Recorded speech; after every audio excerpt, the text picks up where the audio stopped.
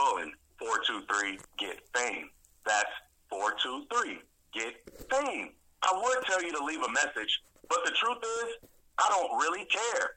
I've had this hotline open for months, and not one of you jokers have what it takes to be famous like me.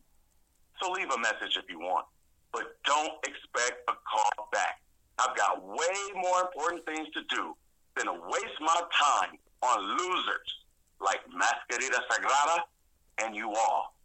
Thank you, and have a nice day.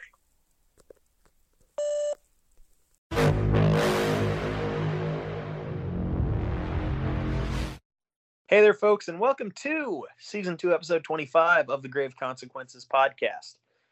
My name is Caleb Baldwin. You can follow me on Twitter at IamCalebB, joined by my co-host, friend, producer, and editor, Greg, last name redacted, who you can follow on Twitter at XMaserati. And this is Season 2, Episode 25, Ultima Lucha Dos Part 2. Mix of Spanish and English there, which is awesome. But the working title I came up with, Only Murders in the Temple. And those of you who are Hulu heads, such as myself, will know exactly what I'm referencing when I say that. Greg, of course, it is Wednesday, November 24th, and it is the eve of Thanksgiving. This is the second part of our taping. And how are you doing tonight, sir? Doing all right. It's started a new job, so it's my third day there, and just relaxing doing this. That's good, man. That's good. Relaxing, talking to old Caleb, having a good time, that sort of thing. Speaking of relaxing, this episode is just very, very much a comfort. You know what I'm saying? Yeah, this was as compared to the previous episode, which we said was not an Ultima Lucha, even though they labeled it. This was. Yes, absolutely. This was. What's great about it is this was a 2-match show. Mm-hmm. And they had some good psychology, and we're going to talk about it for some of these. Like, the other matches were fun from the previous episode. Yeah. I enjoyed. They weren't, objectively great at matches, but they were enjoyable. This they put all their thinking, into these matches here, I think. Yeah. No, I would agree. And the first thing we're starting off with is the Gift of the Gods Championship match. We've got a 7-way match here to kick off, and this is elimination style as well. And real quick, I'm going to rattle off those names in the Gift of the Gods Championship match. We've got the debutante Nightclaw, who, by the way, played by Flamita from Ring of Honor, if I am not mistaken. Well, now, okay. Well, I guess for not too much longer, Ring of Honor.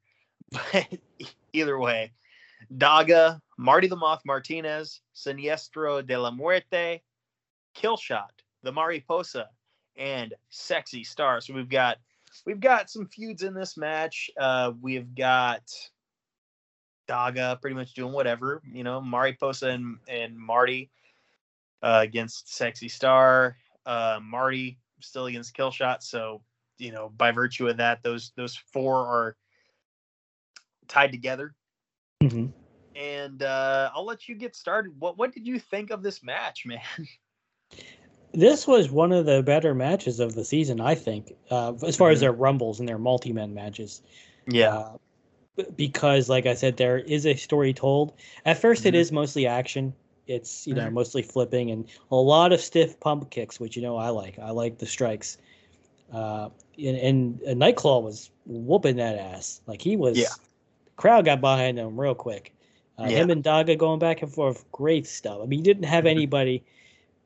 Nobody brought this match down. If they all played their parts right, like... And no one got in the way. No one brought it down. I'm not going to name some names, but some people I've been critical of recently. Everyone shone in this match. Everyone did well, and everyone made everyone else look better, which is, I think the ultimate goal of every match. Yeah, or at the very least it should be. And right off the bat, we knew Nightclaw would be something to deal with when he eliminated Siniestro de la Muerte. He's a hero. Yeah, for sure. He eliminated the evil death, the sinister death. The only thing I had a problem with, though, I'm sorry, I didn't mean to cut you off. Oh, you're good. Go ahead.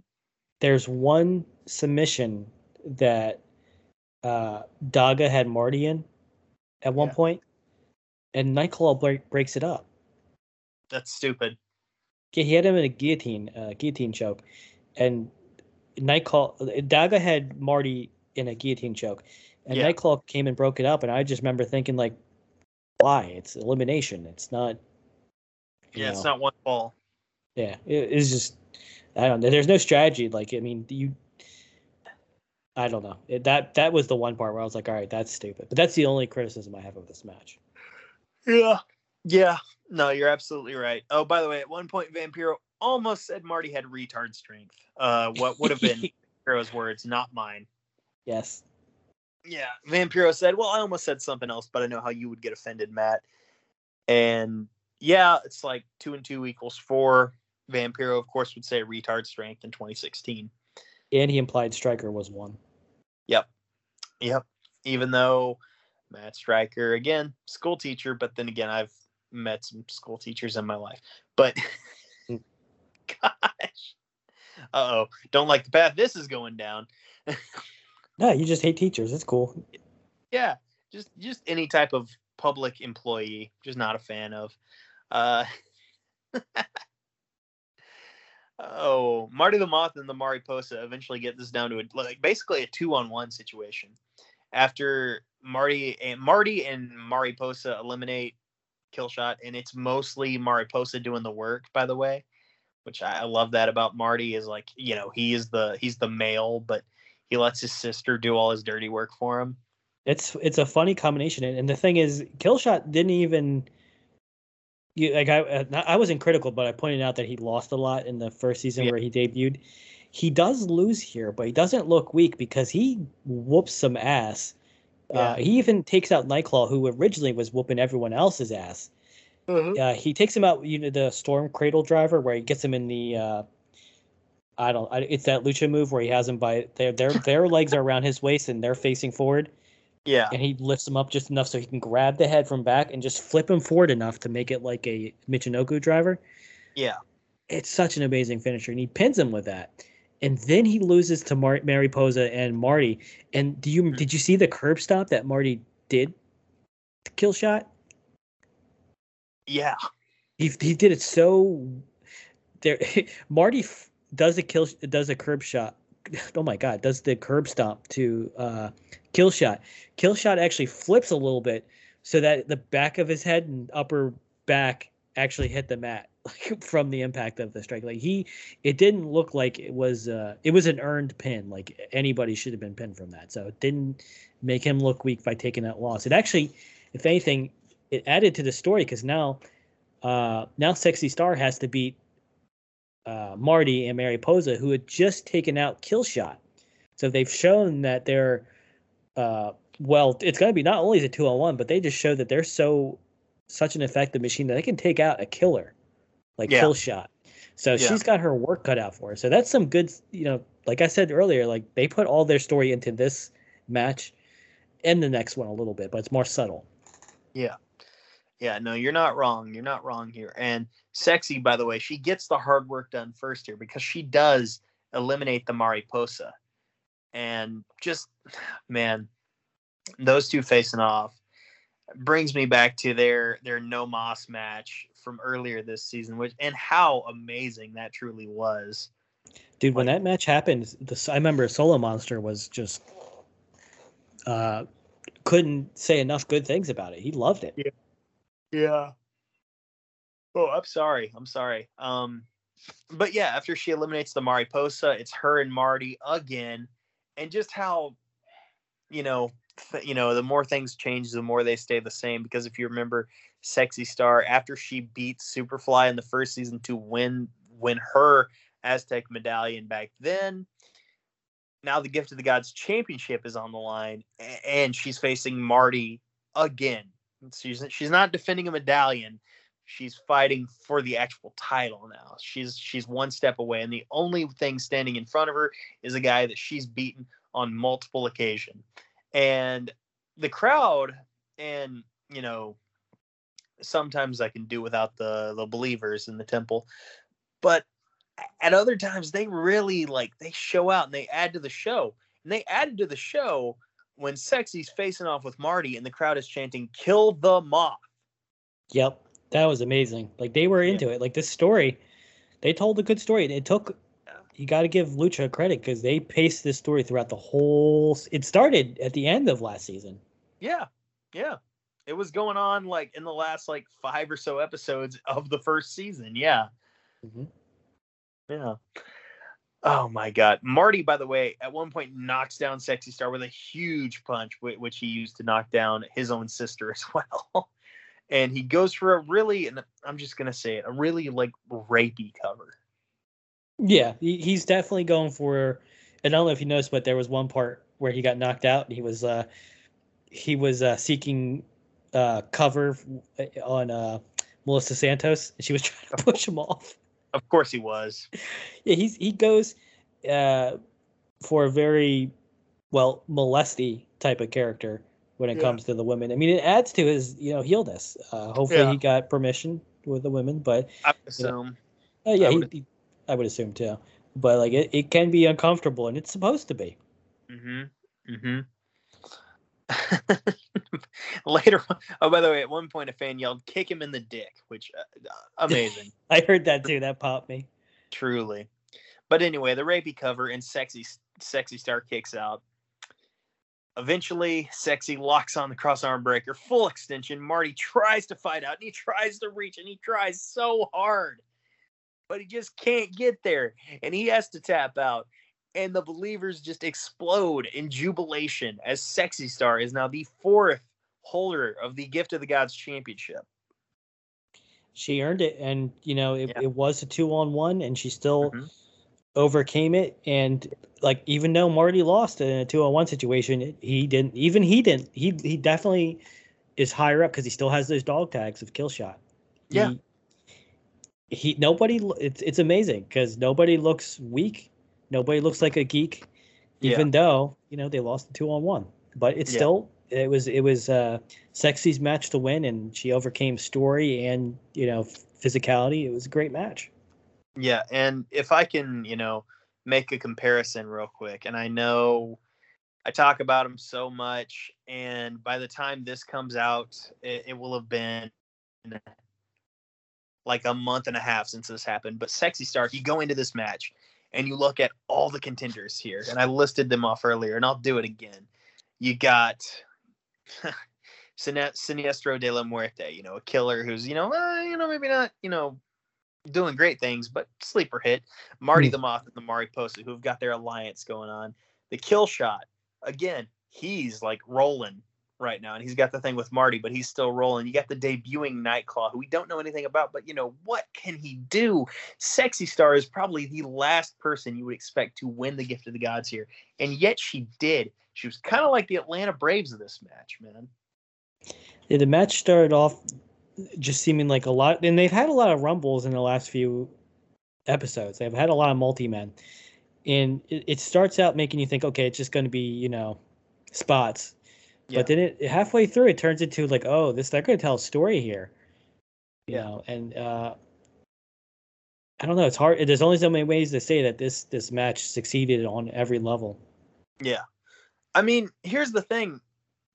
If I had to make a bet, before this episode aired on who I thought, if I didn't have spoiler knowledge, based on how story was going and everything, I would have probably said Marty or Killshot was going to win.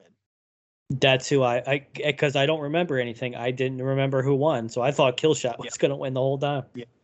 Yeah. So to see Sexy Star come out, it's kind of surprising, but it's okay, we've known she's had the potential for quite some time, and she's done the damn thing. She is one win away from being Lucha Underground champion now. It's insane to think about. Yep.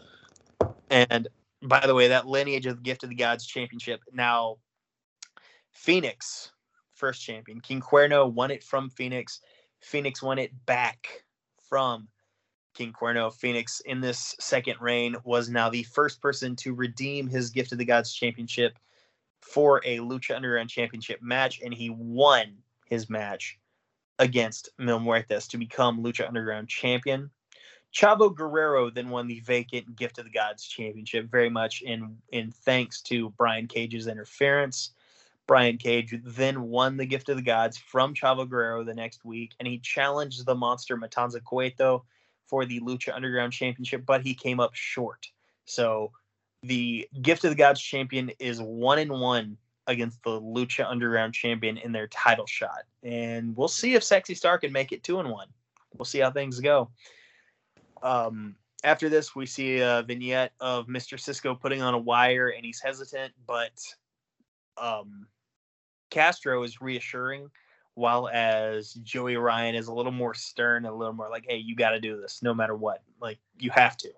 Not nearly as warm, because he doesn't have that relationship with Cisco that Cortez Castro does. It makes you wonder, why didn't Cortez wear a wire the whole time he was, working for... It just hit me. I was like, this is stupid for another reason. I'm glad you said something, because that... I wouldn't have put that together unless you had. But yeah, there are certain... sometimes they lose the plot. Yeah. It's what are they lose the plot, or it's like, where would this go? Yeah. If it succeeded, like where would this go? And we find out later where it could go, and it doesn't really involve police. I'll say that. No, the police are very much an afterthought in later parts of this. But hey, we've got our main event, and that's right, it's only a 2-match show. We got our main event. It's a death match. King Cuerno versus Mil Muertes. Wow. Dude, how many matches are on the final episode? Is it 5. like... How long is it? It's a 2-hour. The season finale is always going to be a 2-hour episode. Or I guess for us, a 90-minute episode. Wow. Yes. They always cram so many like they have Ultima Lucha, and instead of just doing like a full pay-per-view and they just split it among a few days, they try to actually film it like different episodes, and they always run long. It's just, I don't know. Yeah. I don't know. I'm sure a couple of those matches are going to be short next week, but then again, they've got 90 minutes to fill. This match was like, and I've said it so much about so many matches on the show, but this match was amazingly physical. And at one point, by the way, Cuerno is like hanging, hands, fingers hanging, trying not to fall off of the bandstand. And then Mil Muertes just full on Scar, long live the king. Knocks him off. That was a great segment. And this is after they got done brawling with the band. Yeah. Using the band things. This match was incredible because they made it very clear that Cuerno was stronger and tougher. Yeah. And Mil. Muertes. Yeah, I can't talk today. But Mil, they made it clear that he's the stronger juggernaut. Yeah. But they had Cuerno get a lot of offense in by being like a counter wrestler, like tricking Mil into making mistakes and capitalizing on his mistakes. Like, and I just can't praise Cuerno enough for how he wrestles to his gimmick. Yeah. And I went into this match not remembering it, obviously, as usual, thinking like, okay, was this a squash match? And it could have been, but it's not. Yeah, even though Mil is whooping his ass. Yeah. Cuerno gets a lot of segments where it's like, oh shit, he can turn it around here. And he does for a little bit here and there. Yeah. Yeah. And he tries to go for one more hope spot here, and this proves to be his last one. He throws Mil Muertes' head through a window pane, and Mil Muertes no-sells that motherfucker and puts Cuerno through one for his trouble. Yeah, there's a theme with this match. And that is Cuerno is a hunter who flirts with death. Mm-hmm. But Mil is death itself. Mm-hmm. So he can get his spots in. He can do very well. He might even kill Mil every once in a while. But you can't kill death. And the hunter flew too close to the sun. He was Icarus for a little bit. Yep. And ultimately he gets burned. Yes. And that tends to happen, man. You can't be, like you said, can't fly too close to the sun. Your wings will burn. you're only mortal. He's a mortal going against the god and his god girlfriend. Yes. So good luck. Yeah, exactly. We did get one of the best quotes from Vampiro, though. Did we? Oh my god. Like, it's actually a good quote. Oh, okay. I forget what spot it was, but Stryker asks him, what does a blow like that do to a man? And it's after, Cuerno got like leveled with a spear or something. Yeah. And Vampiro said, it'll make you talk to God in a different language. And it's something that doesn't make sense, but makes sense. Yeah, it makes sense in the mind of Vampiro and guys like Charlie Kelly and Frank Reynolds, I'm sure. King Cuerno, after he gets his head put through a window, gets sent down the steps. Mil Muertes hits him with a crowbar to the head. A diving crowbar spot. From the top rope. Yes, this was awesome. Mil Muertes then hits a tombstone. No need for a flatliner. Hits a tombstone. And Mil Muertes gets the win. Catrina gives King Cuerno the lick of death. And I would say the feud's over. Well, you also missed the 3 fucking power bombs he did right after the fucking crowbar spot. Like, he kills him. Yeah. He hits him with a diving crowbar. That's not enough. Yeah. So he does 3 power bombs, one of them through a table. Mm-hmm. And then he does a tombstone. Like, it's, Cuerno doesn't look weak, but, you're dead. And he leaves on a stretcher. Yeah. Yeah. Well, yeah, I mean, Catrina gave him the lick of death. So we'll see how King Cuerno recovers from what he experienced, man. And after the commentary booth previews next week's portion of Ultima Lucha Dos, Matt Stryker asked Vampiro, he says, like, I know you haven't made a lot of comments, whether, you kind of shied away from being Pentagon's master. And Vampiro then decides to take his pills, throw them in the trash can. He's like, you know what? I'm his master. I got to go get my student ready. And he walks off. Crowd's popping, going insane for him. Matt Stryker signs us off, but that is not the end of the episode because we go to Mr. Cisco in Dario's office. He's coming in to check in, and Dario just tells Cisco to get out, and Cisco just can't act, like, at all. No. It's bad. It's bad. And I wonder if it was meant to be intentionally bad, like to the point where it's like, okay, well, the character is nervous, so he's, kind of tipping his hand here. And Dario says, like, oh, what do they want me for? Because, okay, like, Cisco is just being so obvious about it to the point where Dario's like, are you wearing a wire? Well, he walked in and said, hey, man, if you're up to anything, I want to be involved. Oh, my God. Yeah. Like, oh, you kids got any marijuana that I could smoke? Hi, fellow kids. Yes. Hello, fellow kids. Rock band t-shirt. Good stuff. Yeah, like you had said, just kind of obvious. And Dario's like, are you wearing a wire? And Dario eventually, like, rips his shirt open. And, yeah, he's wearing a wire. And Dario's like, well, what do they want me for? Cisco's like, I don't know, man. I mean, like, Dario's like, what, do they want me for murder? And Cisco's like, no, I don't think so. What do you mean? And he's like, well, they do now. He takes his bull and we assume kills him. Like, Dario's like covered in blood. There's blood all over his office. And yeah, just that line, they do now. That popped me. It's the right kind of cheese, It was, it wasn't the worst ending segment. But I have 2 things to say. One about Vamp pouring out his pills. One, it was stupid. Yeah. Who gives it? The problem with Vampiro's gimmick is that it's, I don't know if the word's high concept, but he's a heel announcer. You don't really know because he's being too, like, it's not obvious enough. I put it together eventually. Maybe I'm stupid, but the whole thing is that he's pretending to not know about Pentagon. He's pretending to not be, a heel. But it's just not apparent enough. And they don't, sometimes you do have to kind of like leave a trail of breadcrumbs. Yeah. Unfortunately, it's just not there, and there's no payoff for it. So it's weird. And it gets weirder, I think, in the 4th season, maybe the 3rd. It never gets better. It's always kind of like, well, what's he doing? Like, why is he doing that? I think it would have been funnier if he was pouring out all his Adderall and he's just distracted every episode for the next season. He just can't pay attention. He gets up and walks away every once in a while. Yeah.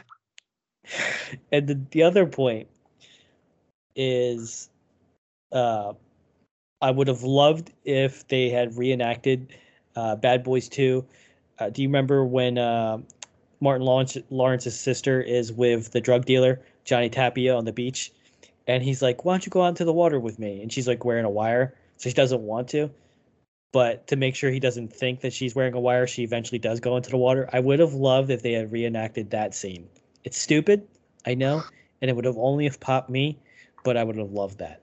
Right? Just Dario trying to convince Cisco to go into the water. The beach. Oh, man. That's funny. I love that.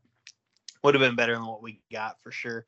But yeah, it's time to grade the episode, and I'm actually going to give this a B-, and a lot of this is due to just the nature of that 7-way match we had, and then also the physicality of Cuerno and Muertes. I'm going to give it a B+ because I really did like this episode. Yeah. I can't say. I feel like sometimes I'm a broken record where I say like, oh, they made each other look strong, or this person looks strong in defeat. But I just can't emphasize enough how much Lucha Underground got it right when it came to booking and finishes. And this changes, I believe, if I remember correctly, in the next season and the 4th season. Yeah. I believe, if I remember correctly, I started getting real disappointed because they lose that magic. And some promotions do this. I think AEW does it pretty well. Sometimes they do rely too much on overbooking, not just with Cody matches. But yeah. This when you can have a match and no one looks like a geek, it sometimes is rare in some promotions. And yeah, I think Lucha Underground is a great. I think it would be a great resource, a reference for new wrestlers, or even new, bookers and agents to watch, because it's Lucha Underground. It was a great show. It was. Yeah. Yeah. And I'm sure there were people out there watching, whether it was in WWE at the time, but yeah, even new, promoters, that kind of thing, like in creative type, watch this, draw from this. It's a good show for sure. Yeah, folks, thank you for listening. Join us next week when we cover the season 2 finale of the show. And let me do some math here in my head. So, as of recording, we dropped last week. What did we drop here? We dropped episode 21. So this is going to drop on, let me pull up the calendar. Freaking A. 21, 22, 23. This is going to drop on the 9th the 21, 22, 23, 24, 25. This is going to drop on the 16th, rather. And our Christmas gift is the season finale of Lucha Underground season 2. And from there, folks, that is going to be our last episode of the year. And we will come back to you in the first week of February. And so that's, you got to go 1, 2, 3, 4, 5 weeks without us, but I think you'll make it. I really do. And we'll be back February 3rd, barring any like major unforeseen circumstances. February 3rd, 2022. That is the return of the Grave Consequences podcast after next week's episode. And we thank you for listening. And I'm just going to say that, if you find yourself in a match with a guy whose name is literally translated to 1,000 deaths and he has a ghost girlfriend, you're probably going to suffer grave consequences.